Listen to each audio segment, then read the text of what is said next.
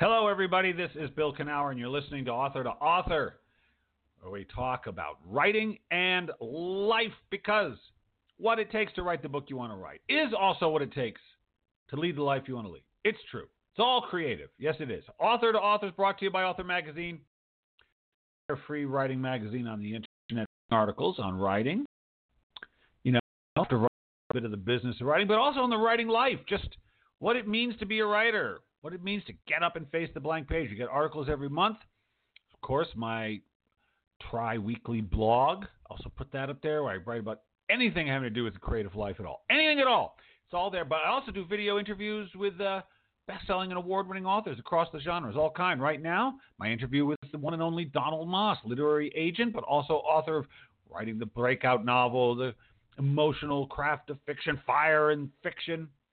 Don has a lot to say about the publishing world, about the business of publishing, about marketing of fiction, and also just what makes fiction awesome and what doesn't. And well, anyway, he's an interesting guy. He's thought a lot about writing and books and fiction, and it's a conversation right now on Author Magazine. So go check it out at authormagazine.org. We're also funded by the fabulous Pacific Northwest Writers Association. These good people have been supporting writers from pen to publication since 1955. So I mentioned last week, I'm going to mention it again. They're offering something now called the Leap of Faith, because they have a conference every year. It's in September. It's a long way away, isn't it? But some of you already know you're going to that conference. You just know it. You just got it marked off on your calendar. If you're going to go, just take the leap of faith. Do it now. You get it for $100. I think you get $100 off the cost of the conference. That's a lot. Plus, you get an extra pitch block. Yes, you do. Because if you know you're going to be there, we're going to have good agents. You know that. And we're going to have good editors. You know that too. So if you're going to do it, if you know you want to go, just do it now. Get in right now. Take the leap of faith. Believe in yourself. That's right. That's the conference, pnwa.org. pnwa.org. You can learn all about it. Yes, indeedy, people. Well, anything going on with Bill? No, not really. It's quiet time. It's quiet time now. Just waiting. I've got some news. We're waiting. I don't know. I hope to be able to tell you something good. You know how it is with writers. If some good news comes down, I'll tell you guys all about it. But we're still waiting. We're in a waiting phase right now. That's all I'm going to say. It's probably more than I should have said, but that's what I'm going to say. But that's not. But enough about me. Enough about me. Let's talk about Matt Coyle, today's guest. Matt is the author of the best-selling Rick Cahill crime novels. He knew he wanted to be a crime writer when he was only 14, and his father gave him The Simple Art of Murder by Raymond Chandler. Good place to start. His foray into crime fiction, however, was delayed for 30 years as he spent managing a restaurant, selling golf clubs for various golf companies, and in national sales for a sports licensing company. Writing at night for over a decade, his debut novel, Yesterday's Echo, was finally published in 2013. The wait was almost worth it, as it won the Anthony Award for Best First Novel, the San Diego Book Award for Best Mystery, and the Ben Franklin Award for Best New Voice in Fiction. He has gone on to publish 5 other novels in the series, including the upcoming Lost Tomorrows, which will be coming out December 3rd. Mark that on your calendar. Oh, where are you? There you are, Matt. Welcome to the show. Hey, thanks for having me. Well, it's good to have you on. Congratulations. Book number 6 is going to be hitting the shelves soon. You got to be kind of excited about that, yeah? Absolutely. I'm always excited. Always excited when I get your first box of books. Has that happened yet? A month or so Have before they come? It comes out. Yeah, I got the first box, and looks pretty good. Yeah, I'm excited about this one. Yeah, you like that? You like that smell when you open the box? That new book smell? It's like getting in a new car, isn't it? Absolutely. Yeah, it's good. And so here you are. You just got your books, your 6th book, but oh man, at one point in time. Well, let's see. Let's back up. I was going to say at one point in time it might have looked like this would never happen, but let's go back before that. Mm-hmm. So you're 14 years old, and your dad gives you The Simple Art of Murder. What prompted him to give you that book of all things? Do you know? That's a good question. I'm not sure if I ever asked him. but I'm sure glad he did.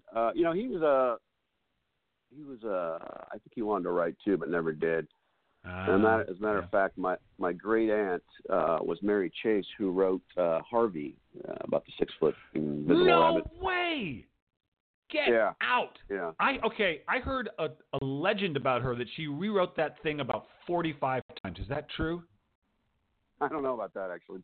Probably. I do know that, she's Irish, like my dad. And so the only couple times that I met her, she seemed pretty happy. The Irish, they like the alcohol. So now I understand where the story may have come from about a 6-foot invisible rabbit. Oh, that's a great story. Doing some research on that, when somebody asked me something unusual, an interview, they asked me something unusual about me, and it was we get the questions ahead of time interview. So I just looked up. Of course, I knew that, but I looked it up, and she actually won the Pulitzer for that. She did? She won a Pulitzer. Yeah, about a Pulitzer in a play about a 6-foot invisible rabbit. So it was a play, wasn't it, or was it a book? It was a play first. Right. And then it was more than Jimmy a Stewart, rabbit. Jimmy Stewart just was perfect. Well, that's so interesting because I love that movie. Love it. I love Jimmy Stewart. So, okay, so you got it in your blood. You got it in your blood a little bit. The Irish are storytellers, but The Simple Art of Murder, that's an interesting choice. It wasn't The Hobbit. It wasn't something by science fiction. No, it's The Simple Art, and it turns you on right away. You thought, there's something about this. What about it got your blood going? I just think the Chandler's the knight, the maybe not quite so shining knight in shining armor, but the man who lives by his own code, trying to solve problems. That always appealed to me. And of course, once I started getting into his novels, Philip Marlowe, it really made sense to me. When I was younger, I read Sir Arthur Conan Doyle. In fact, I'm looking at the book right now. My brother gave me when I was, I don't know how old I was, maybe 10 or 12. It was an anthology of all of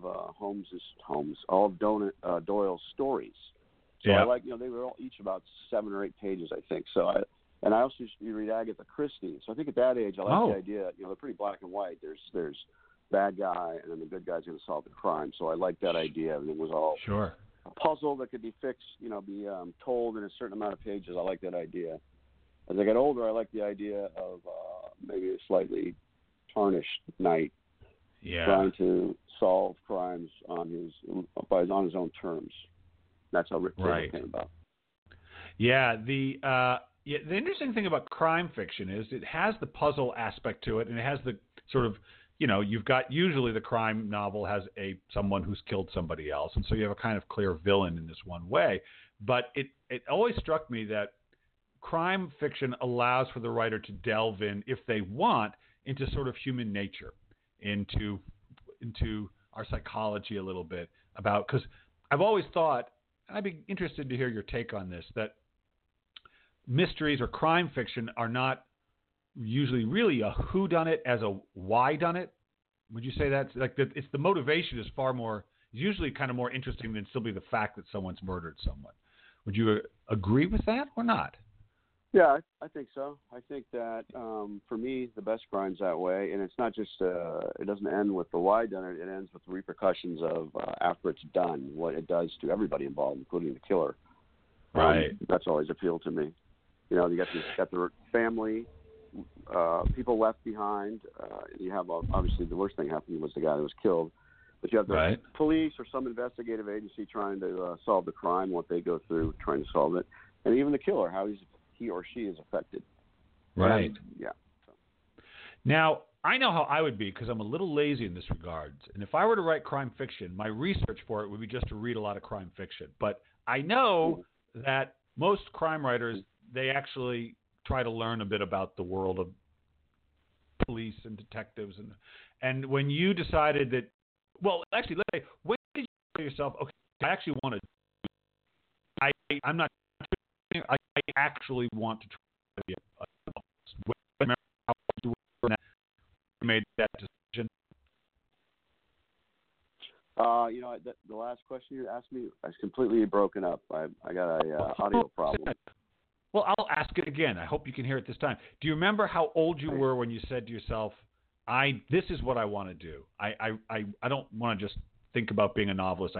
That's what I want to do. Do you remember how old you were? Pretty much. I was in college. I don't think I was completely thinking I was going to write crime only. I got out of college and thought, well, I have a degree in English. Right. I'm going to write the great American novel. And what I found, surprisingly, is that you have to eat. You have to make money to eat and drive your car and things. So, and I didn't realize at that point that you can write a novel and have a day job at the same time. Right. So I got out of college for a couple months. I thought I'd started to write some horribly angsty novel that hopefully I can't ever find. And then, but I always told people I was going to be a writer, even though I wasn't writing. I was in the restaurant business, kind of fell into that. I fell into the golf club business. And the whole time I'm telling people, I'm really a writer, but I wasn't even writing. So really? I lived with that guilt. I lived with that guilt for about 30 years, and then I was working for the fourth golf company I'd helped put out of business in 10 years. And when I saw the handwriting on the wall, I knew this one was going down. I said, well, this is it. I think I was 42 or 3 at the time. I said, you either have to write the novel or you can't talk about it anymore. So wow. Okay. Go ahead. All right. So you're 42 and you say, come on, Matt, let's do it. Yeah. And I sure enough, the company went out of business. I had a little bit of money saved up, not much. So I think it was about 5 months to write the first draft of many drafts that would eventually become Yesterday's Echo. And when I had it done, I thought, well, I didn't know much about the biz, but I knew I had to get an agent. And so I thought, well, I'll get the agent. She'll sell the book. I'll never work a day job again, and I'll buy the house in La Jolla.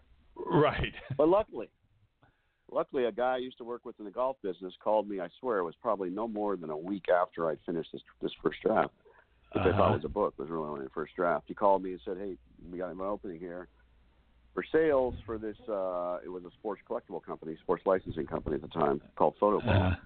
And do you want to come over and interview? I thought, well, I am going to be a famous author, but I don't know if that'll be.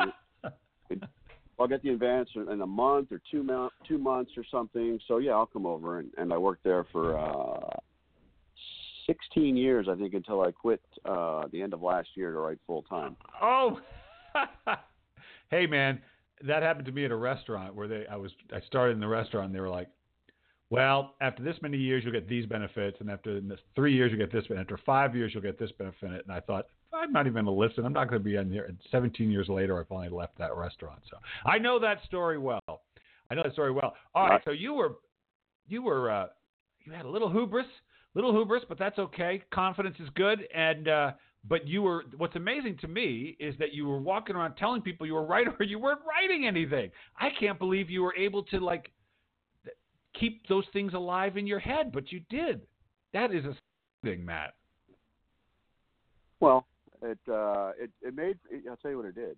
It made for the guilt I needed to find the character of Rick Cahill. So all that bullshit led up to being able to write Rick Cahill because he deals with guilt a lot, and so maybe that's what I was doing, seeding my guilt.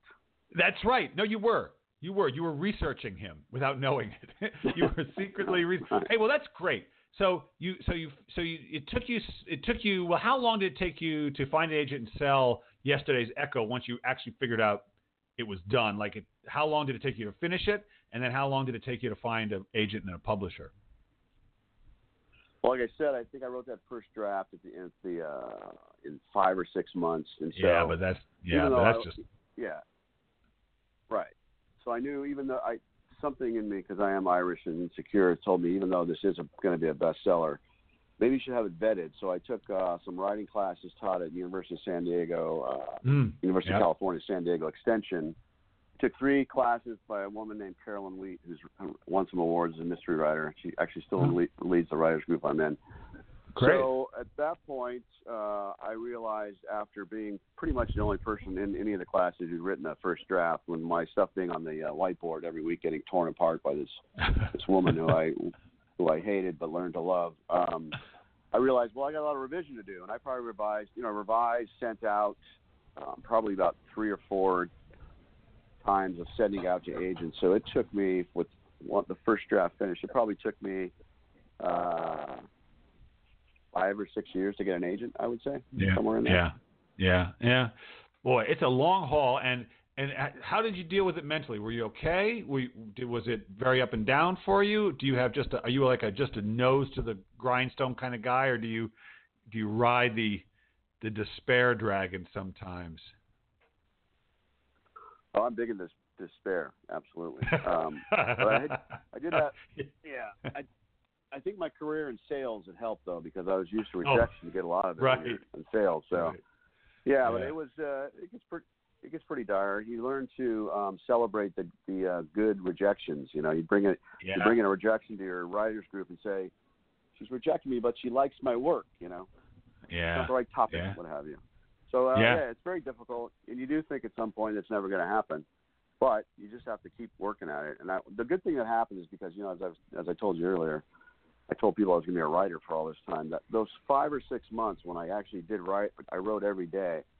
At that point in my life, that was the best 6 or 7 months of my life. I was doing something that I really loved, and I realized, well, whatever happens, this is what you have to do, because this gives you some joy.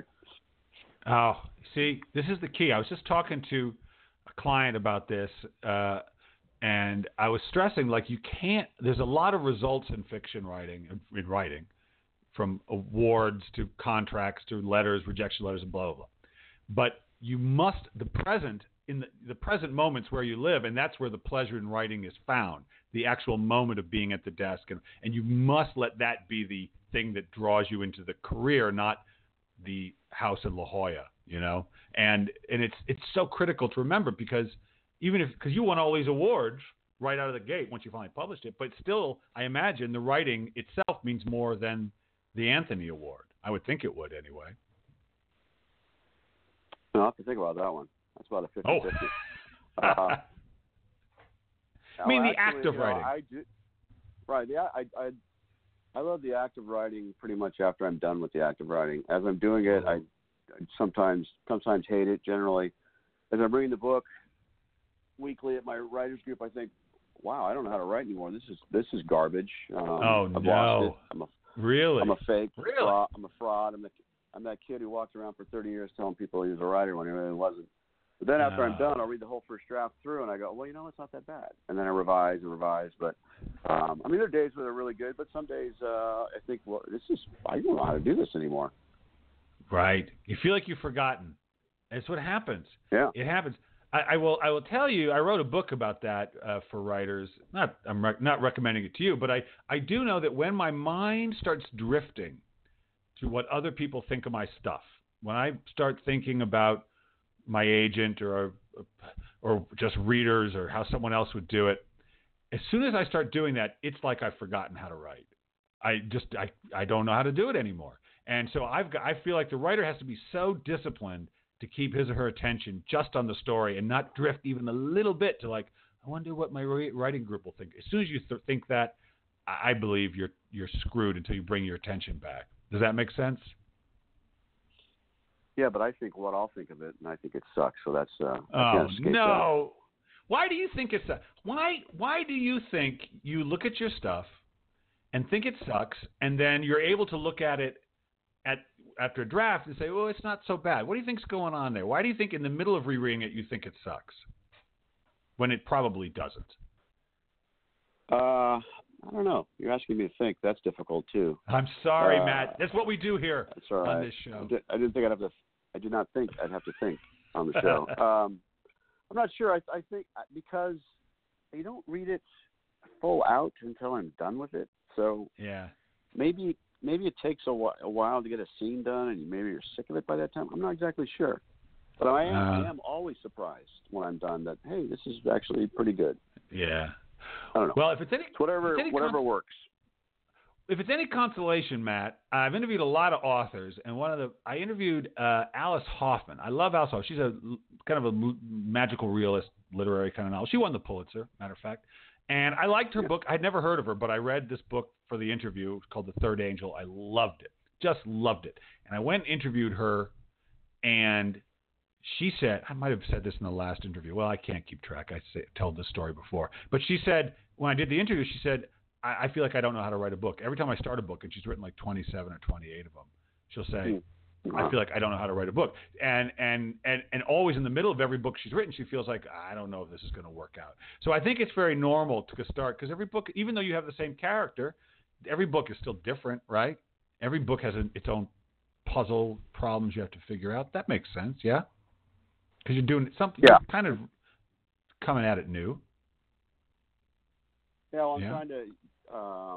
That's the thing about a series character is you don't want to write the same book over and over again. That's something I fear, because my guy has incremental growth in each book. It's not a huge arc for him; it's incremental growth. Right. But it is easy for me to get into the character, but how to still make him interesting and not do the same thing, not have the same reaction to certain things. Right. That is a challenge. Yeah. And if someone, let me ask you this: if you were asked to teach a class in writing a crime series, what is the advice you would give your eager students about keeping that character fresh? What is the thing you have learned? What is that? I don't want to say trick, but what have you learned about how to keep him fresh? I've learned nothing. Here's what I try. Here's really my only concerns when I'm writing a book. I mean, in the back of my mind is this may seem similar, so you need to figure it out. But I just try to think. He's a private investigator. He's had a bit of a dark past. He's carrying some guilt from the death of his wife, which is in the first book, and whether he's responsible for it or not, people can read yesterday's Echo and find out. But so as a private investigator, I try to I put him in a situation. I have an inciting incident, of course, but I want him to be involved in a case where he has emotional connection. And it doesn't always show up right away, but so I have to have him emotionally involved, so then that'll keep him from being able to look at things from a distance while he's right involved in it. Not only does it mean something for his client, but it means something to him, whether the case is solved or whatever happens throughout it. So I try to have him have skin in the game and just keep him under constant pressure. My thought, you want change as much as possible. You want constant pressure, and that's always what I think about when I'm dealing with poor Rick Cahill, who's been beat up pretty much in every book, more so even emotionally than physically. He's got scars, but the emotional ones you can't see, but they're in there, and that they inform the way he acts. And I do. That is something I'm going to pontificate a little bit. That's something that I had in mind when I first wrote. I didn't know. I thought I wanted to write a series pretty much, but I was just hoping to get a book published because that's what I told people. I told people as a writer. But when I wanted everything, there's Michael Connelly and Bosch. Everyone matters and no one matters. For me, it's every scar matters and no scar matters. If he's both physically and emotionally. So if he's, if he gets let's see what happened in. I always think in terms of physical. I think of Jack Nicholson in Chinatown, where he's got the ear, right?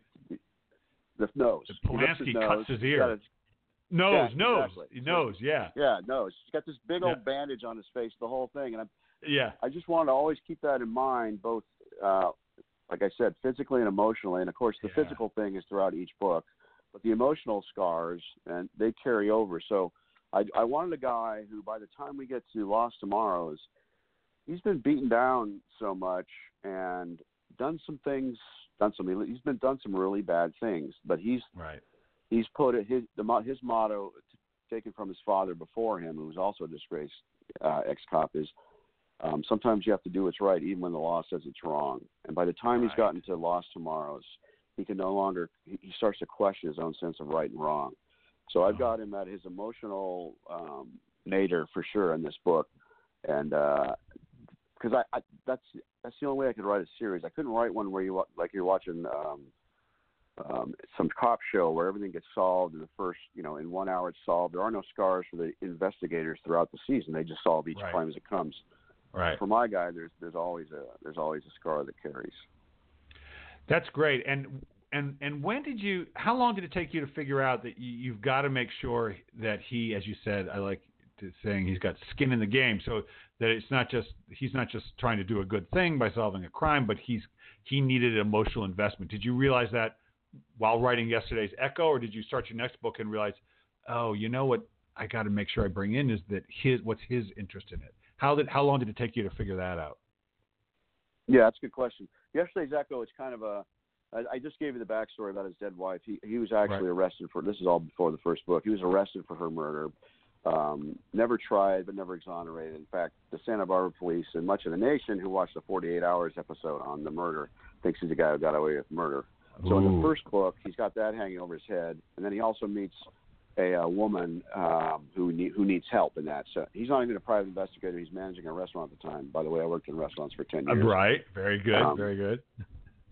So he's got the first one. It's there. He doesn't have to do anything. He's emotionally involved because he becomes emotionally involved with the woman and needs to help her. So boom, he's in it. So the next one, you're exactly right. I had to think about if he's going to be a private investigator, how could I make him have to feel involved in the crime beyond, or the case beyond just getting a paycheck. And I found a way into that one in Night Tremors.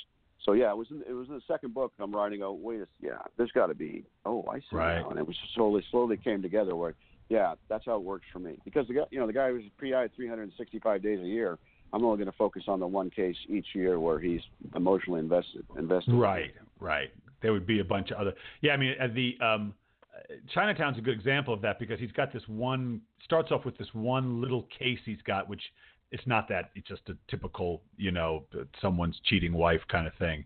And so that's a kind of a small thing. And so you figure someone like Rick Cahill, probably a lot of those little things popping up in his life, you can just disregard those.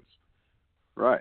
And it's a little thing, just like in Chinatown. It's a little know-nothing case. It's going to take a couple days, and then there's a twist in there that gets them hooked. And that's exactly what I like to write. Well, that's so awesome. Well, all right. Well, listen, congratulations. That, it's such a great story for all our listeners out there, a lot of them who are in their middle years probably, toiling away, writing at night or in the morning before they work, what a great example. I know you're a humble guy, but that's what you are anyway, Matt, because a lot of people are living that life. So congrats on this finally, you're retired now or from that other work and now writing's your full-time thing. That's so cool. Yeah, thanks. I do miss the paycheck, so. Don't worry. You get enough of those books out there, they're just like a big snowball rolling, and then they'll feed you. Don't you worry. You're going to be fine. Our time is almost up, but before I let you go, first of all, if people want to learn about Matt Coyle and Rick Cahill, is it mattcoyle.com? What's your website? If you have a website. So somebody actually already had that. It's mattcoylebooks.com. Matt Coyle Books. Facebook, I'm Matt Coyle. I just finally started a author page yesterday, I think, or the day before, because I don't want to go into why I didn't do it, but I now have an author page on Facebook, author Matt Coyle. Twitter, I'm on there somewhere. I don't really do anything. I can retweet stuff, but I'm on Instagram a little bit, which is Coyle, mcoyle044. Yeah. Okay. People contact me through my website, and I will definitely talk to anybody. Excellent. MattCoyleBooks.com. Okay. I might as well mention it, too, since we talked about it off air, is that I do have a podcast, which is on roughly every other Friday called Crime Corner with Matt Coyle. Excellent. And it's through Blog Talk Radio also, yeah? Or is it through something else? Right. Yeah, no, that's right. Yeah, okay, folks. Yeah, so if you like listening to people talk about books, you got another option. Okay, but before I let you go, so last question. Finish this sentence. If writing has taught you anything, it's taught you what? Keep your ass in the chair. Keep your ass in the chair. Just do it. Just stay there, and it'll work out eventually. That's good advice. It's good advice. It's all right. That's good. If that's what it taught you, that's what it taught you. Matt, congratulations on book number 6. I hope for the best for you. Yeah. Thoroughly enjoyed it. Thanks for having me on. My pleasure. Take it easy. Well, yes. Put your butt in the chair. Put your butt in the chair, people.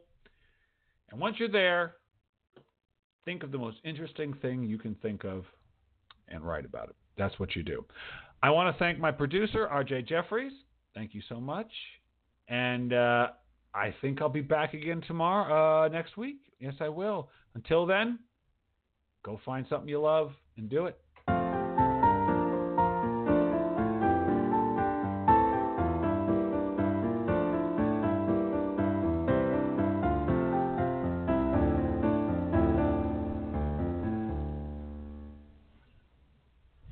Judy was boring. Hello. Then Judy discovered ChumbaCasino.com. It's my little escape. Now Judy's the life of the party. Oh, baby, mama's bringing home the bacon. Whoa, take it easy, Judy. The Chumba life is for everybody. So go to ChumbaCasino.com and play over 100 casino-style games. Join today and play for free for your chance to redeem some serious prizes.